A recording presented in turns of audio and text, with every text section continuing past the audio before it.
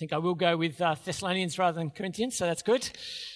It is great to have this opportunity to open this part of God's Word with you this morning.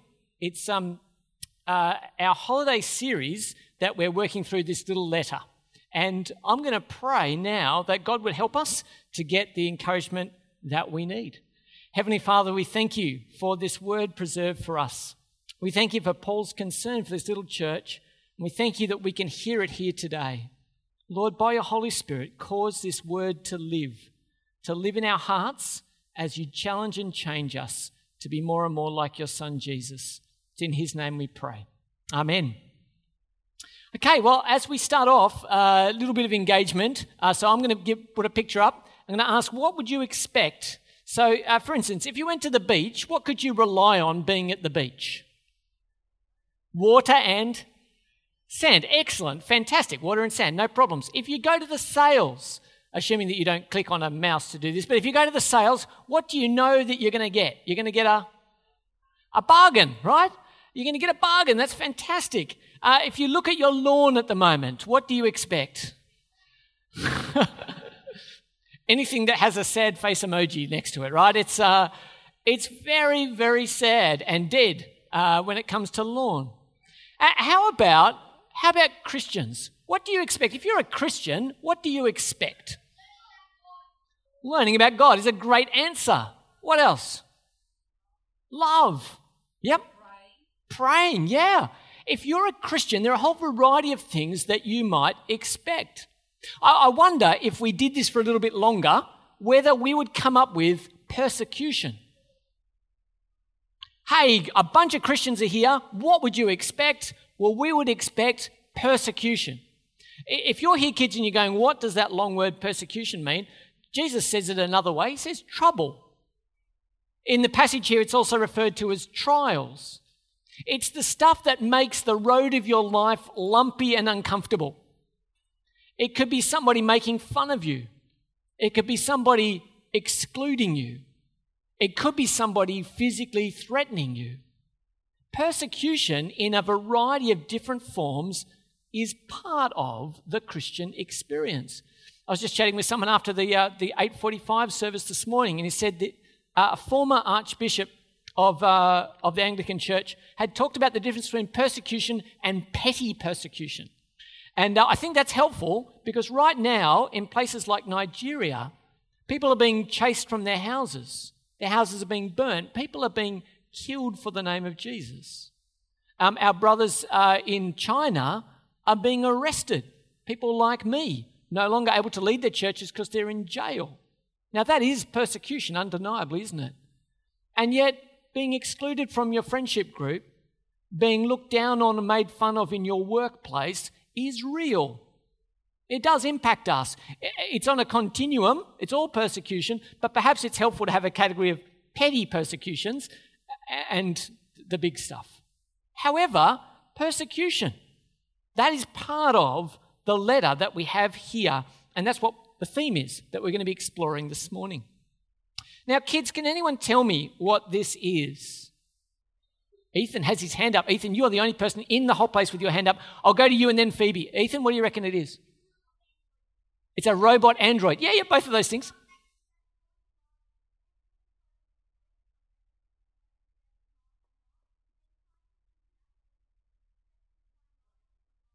Amazing, Ethan. Now, Phoebe, what are we going to add? Mars rover. Yes, excellent, fantastic. We're going to say yes. Now, does anyone know what it's called? It's got a great name. Toby. It's not called Toby, no. It's called Curiosity. Isn't that a great name? Now, just to give you an idea, this thing weighs 900 kilos. It's probably from here to the vase over there. It is a big robot. It's nuclear powered. Did you know that? And what's it doing? Well, it's there seeking, as Ethan helpfully pointed out, it's seeking life. How far away is Mars? Well, I put it into Google this morning. Apparently, as of this morning, it's 316 million kilometres away. That's not very close to here, is it? And apparently to get there, the rover itself flew 500 million kilometres because Earth and Mars anyway. So 500 million kilometres, that's a long way, right? And why was it sent? It was sent to find signs of life. Now, I want to tell you today that Thessalonians, the letter, is a little bit like the Mars rover, okay? What it is, Paul, who was in Athens down here in Greece, had planted the church up here in Thessalonica, but it had to leave. And what he's doing is he's sending Timothy to find signs of life in Thessalonica, to find out whether the church is still alive there. How far? Well, not the distance to Mars. It's probably about 500 kilometres. But in the ancient world, that's actually a long way. And so here's Paul and Silas and Timothy in Athens, and Paul has said to Timothy, hey, young lad, off you go. I want you to go and find out about what's happening in Thessalonica. So we get to the text here, and as we get here, there's a really big idea in this first little section here. And it's to do with what you see up on the screen there, being joined together. This is a picture of one of our life groups. And they look like they're having a good time, don't they? They're having a good time together. They've been joined into something, not just being in the same place at the same time, but they've become something bigger around God's word and in prayer together. Have a look at that fellowship here in this first verse here. So we're reading in chapter 3 and verses 1 to 3. So when I could stand it no longer, this is Paul writing, so when I could stand it no longer, we thought it best to be left by ourselves in Athens. We sent Timothy, who is our brother and co-worker in God's service, in spreading the gospel of Christ, to strengthen and encourage you in your faith, so that no one would be unsettled by these trials. You see, Timothy was linked to Paul. They've been joined together. How? Well, he speaks of them in two ways here, the link between Paul and Timothy. Firstly, he calls him family. He says, you're my brother. Not just somebody who was hanging out together, but Paul and Timothy had become family together. So they're family. And secondly, they had a common focus. He calls Timothy a co-worker in the job of spreading the gospel of Christ. And if you want to find real fellowship, that's what our church will be about. We'll become family as we give the message of new life. That's the co-worker part. And as we live new life for Jesus, that's the family part. So as we give and live the message, we'll be joined into something much bigger than we would otherwise be. So Timothy is this person who's been sent to Thessalonica. Now, if we have a little bit of a history lesson, who's Timothy? Well, we see in Acts chapter 16, we meet Timothy. And it says here, Paul came to Derbe. This is earlier. Paul came to a place called Derbe and then to Lystra, where a disciple named Timothy lived, whose mother was Jewish and a believer, but whose father was a Greek. The believers at Lystra and Iconium spoke well of him. Paul wanted to take him along on the journey, so he circumcised him because of the Jews who lived in that area, for they all knew that his father was a Greek. So, Jewish mum, who's become a believer, Greek dad, actually doesn't tell us that he's a believer either, so that's a really interesting situation, isn't it? Anyway, Paul finds this young man, he goes, you have a good reputation in the community, come and be my helper. And he became part of Paul's missionary band. And then he gets sent on this job, and Timothy was sent with two jobs, we can see here. He was sent with the job of strengthening the church and also encouraging it, to strengthen and to encourage. They were the jobs that Timothy was given. Now, it's been a terrible season in our life as a church. Thank you, Paul, for praying so helpfully about our bushfires just recently. When it comes time, you see the alerts come up on your phone and it says, put in place your action plan, right? Your bushfire plan. We're supposed to prepare. And the idea of preparation is that you've thought about the imminent danger. That's a terrifying picture, isn't it, really? Right? So you've got this imminent danger bearing down on these houses here, and the idea is that you've already prepared. It's not that you go, bushfire, about half a kilometre away. Maybe I should think about cleaning out the gutters. Right? Not going to work, is it? We need to have been prepared in advance for the imminent threat. Have a look at the way Paul talks about the imminent threat to the people here. We're in chapter 3, verse 3. I'll just read from the start there. So that no one would be unsettled by these trials. For you know quite well that we were destined for them. In fact, when we were with you, we kept telling you that we would be persecuted. And it turned out that way, as you well know. For this reason, when I could stand it no longer, I sent to find out about your faith. I was afraid that in some way the tempter had tempted you and that our labours might have been in vain. Now, I think it's extraordinary. We're told that Paul and Timothy and Silas were in Thessalonica for 3 Sabbath days. Now, if you go for the shortest period of time, that would be 2 weeks, right? Saturday, week, Saturday, week, Saturday. That would be 3 Sabbath days. It might have been as long as 5 weeks, right? If you add the weeks on the other side, right? But it's a short period of time.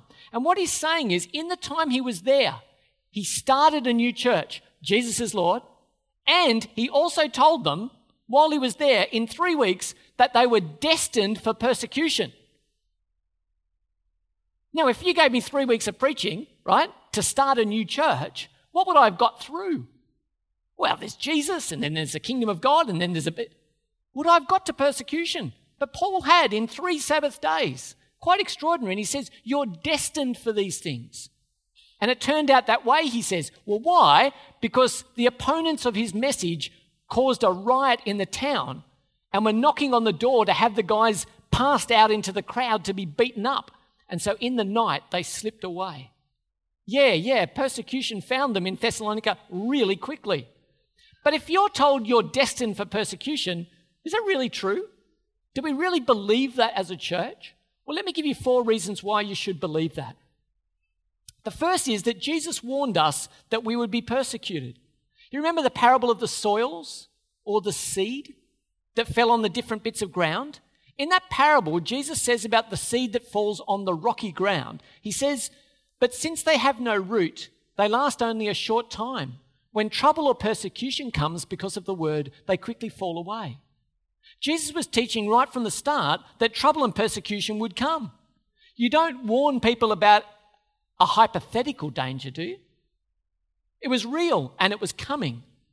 Secondly, Jesus encouraged them. In Matthew chapter 5, we're doing Matthew's gospel this term. I'm really excited about it. In Matthew chapter 5, Jesus says, blessed are you when people insult you, persecute you and falsely say all kinds of evil against you because of me. You encouraged, church? Blessed are you, it says. Blessed are you when people insult you and persecute you and falsely say things about you because of me. That is remarkable, isn't it? So Jesus warned them, Jesus encouraged them, and then Jesus called them. In Luke chapter 9 and verse 23, Jesus says, whoever wants to be my disciple must deny themselves, take up their cross daily and follow me. Now, we listen to that, and you might be thinking, I take up my cross every day, right? But if you take up one of these, Jesus says, come follow me, pick one of these up and follow me. Do you know what happened to everyone who picked up one of these? They died. So when we follow Jesus, he says, come follow me, take up your cross and come follow me. What did we expect if we were to follow the cross-carrying Saviour? We were warned, we were encouraged, we were called, and later we were assured.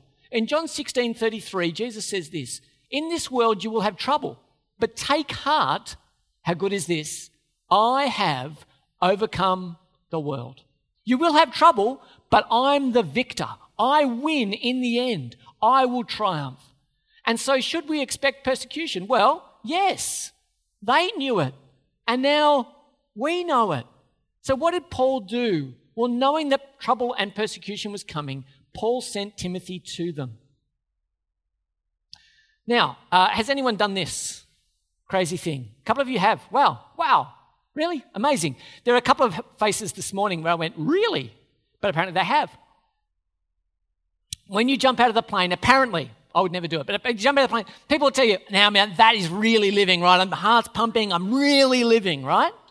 Now, I think that's because you're facing the fact that you weren't going to be living very soon. I think that's what's going on. But for some of us, different demographics in the service today, this can be really living, right?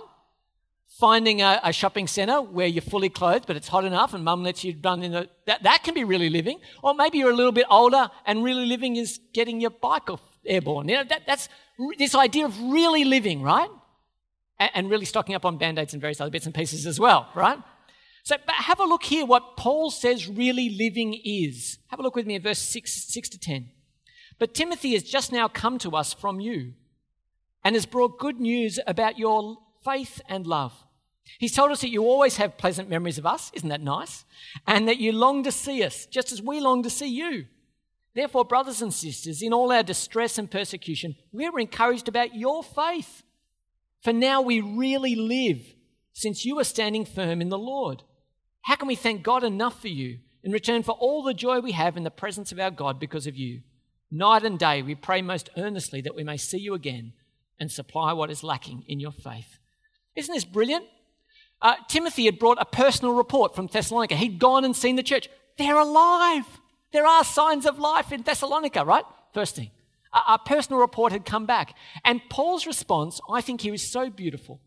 He says, now we really live.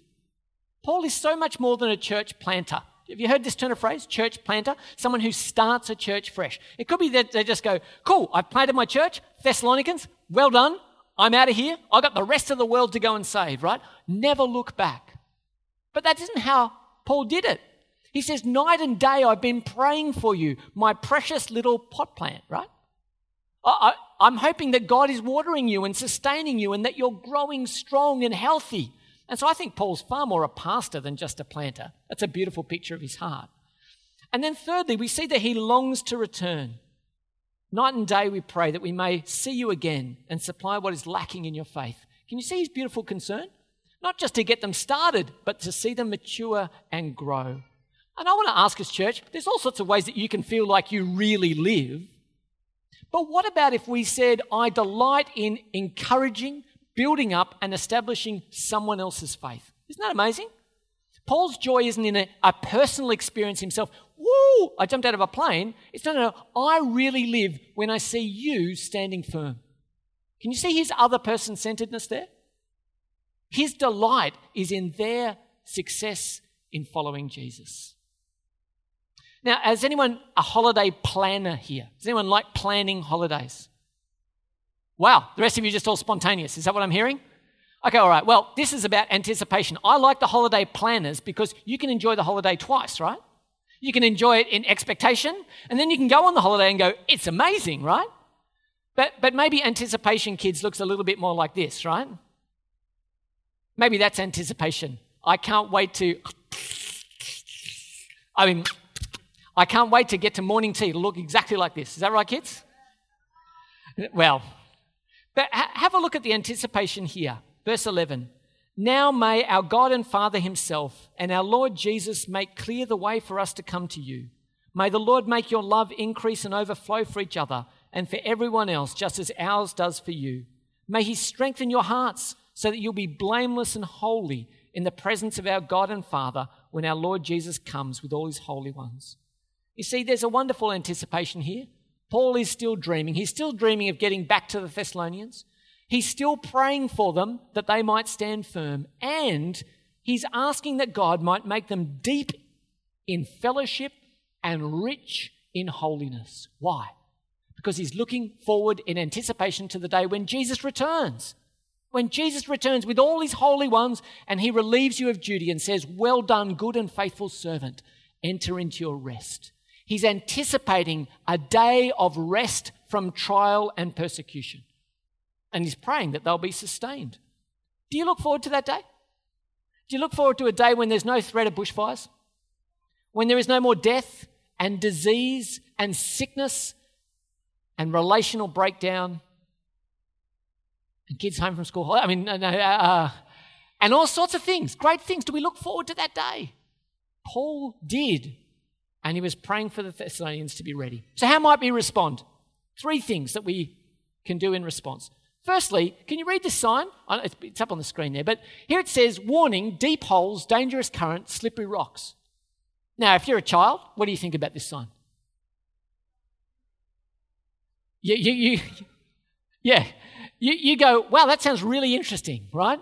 What's the sign intended to say? Keep away. At least if you go that way, you'll be ready for the dangers ahead. Is that right? And so here's the thing. It would be a mistake, if you've heard this message this morning, it would be a mistake to expect that the Christian life will be easy. Some TV shows you could watch might tell you, God has a beautiful plan for you, and never mention that you're destined for persecution. God does have a beautiful plan for you that may include hardship and trial. And so I want you to know it would be a mistake to expect life to be easy.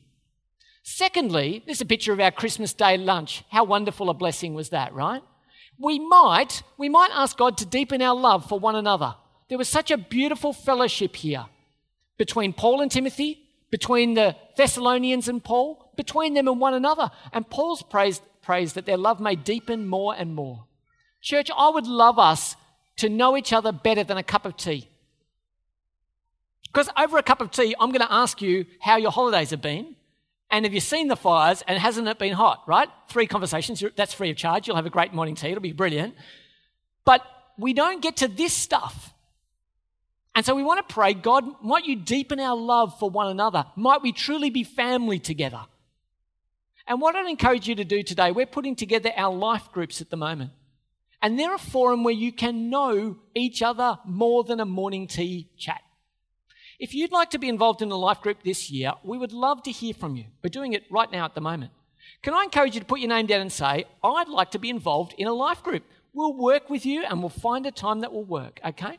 But we'd love you to deepen your love with those around you. And thirdly and lastly, on holidays, we went to Copacabana Beach, isn't it beautiful? And I don't mind body surfing when the water isn't freezing cold. It was freezing cold. But when I'm in the water, right, and the waves are coming, you brace yourself for the wave to come, right? And you lean into it and the wave will break over you and you can stand firm. Then there are those people, who get distracted in the surf and they turn their back to the waves and like, oh no, don't hit your brother that way or whatever they're saying, right? And they've got their back to the wave. And what happens if you're not paying attention to the wave when it comes? You get smashed and then you get turned in the washing machine, right? And so here's the thing, church. I don't want you to be in the washing machine when the inevitable persecution comes. Okay? I want you to be standing towards it. I want you to have your feet well established. We must stand firm as the day draws near. You and I standing firm, looking out for one another. And if you see a brother or sister who has their back turned to the waves, guess what you should do? Tell them the wave's coming. Tell them to brace themselves. Look out for one another, that together we might stand firm. We might stand firm. See, this year, we have a year where Jesus is calling us to follow him. We have a year that's going to be focused on growing and maturing apprentices to Jesus. And I want to encourage you, join a Jesus apprenticeship so that you might have your faith strengthened and your hearts encouraged. Let me pray. Heavenly Father, you're a good and gracious God. You have warned us that persecution will come. You have assured us that you have overcome the world, and now you ask us to be a family focused on making the good news known. We ask this in Jesus' name. Amen. Awesome. Well, kids, you did remarkably well. Well done.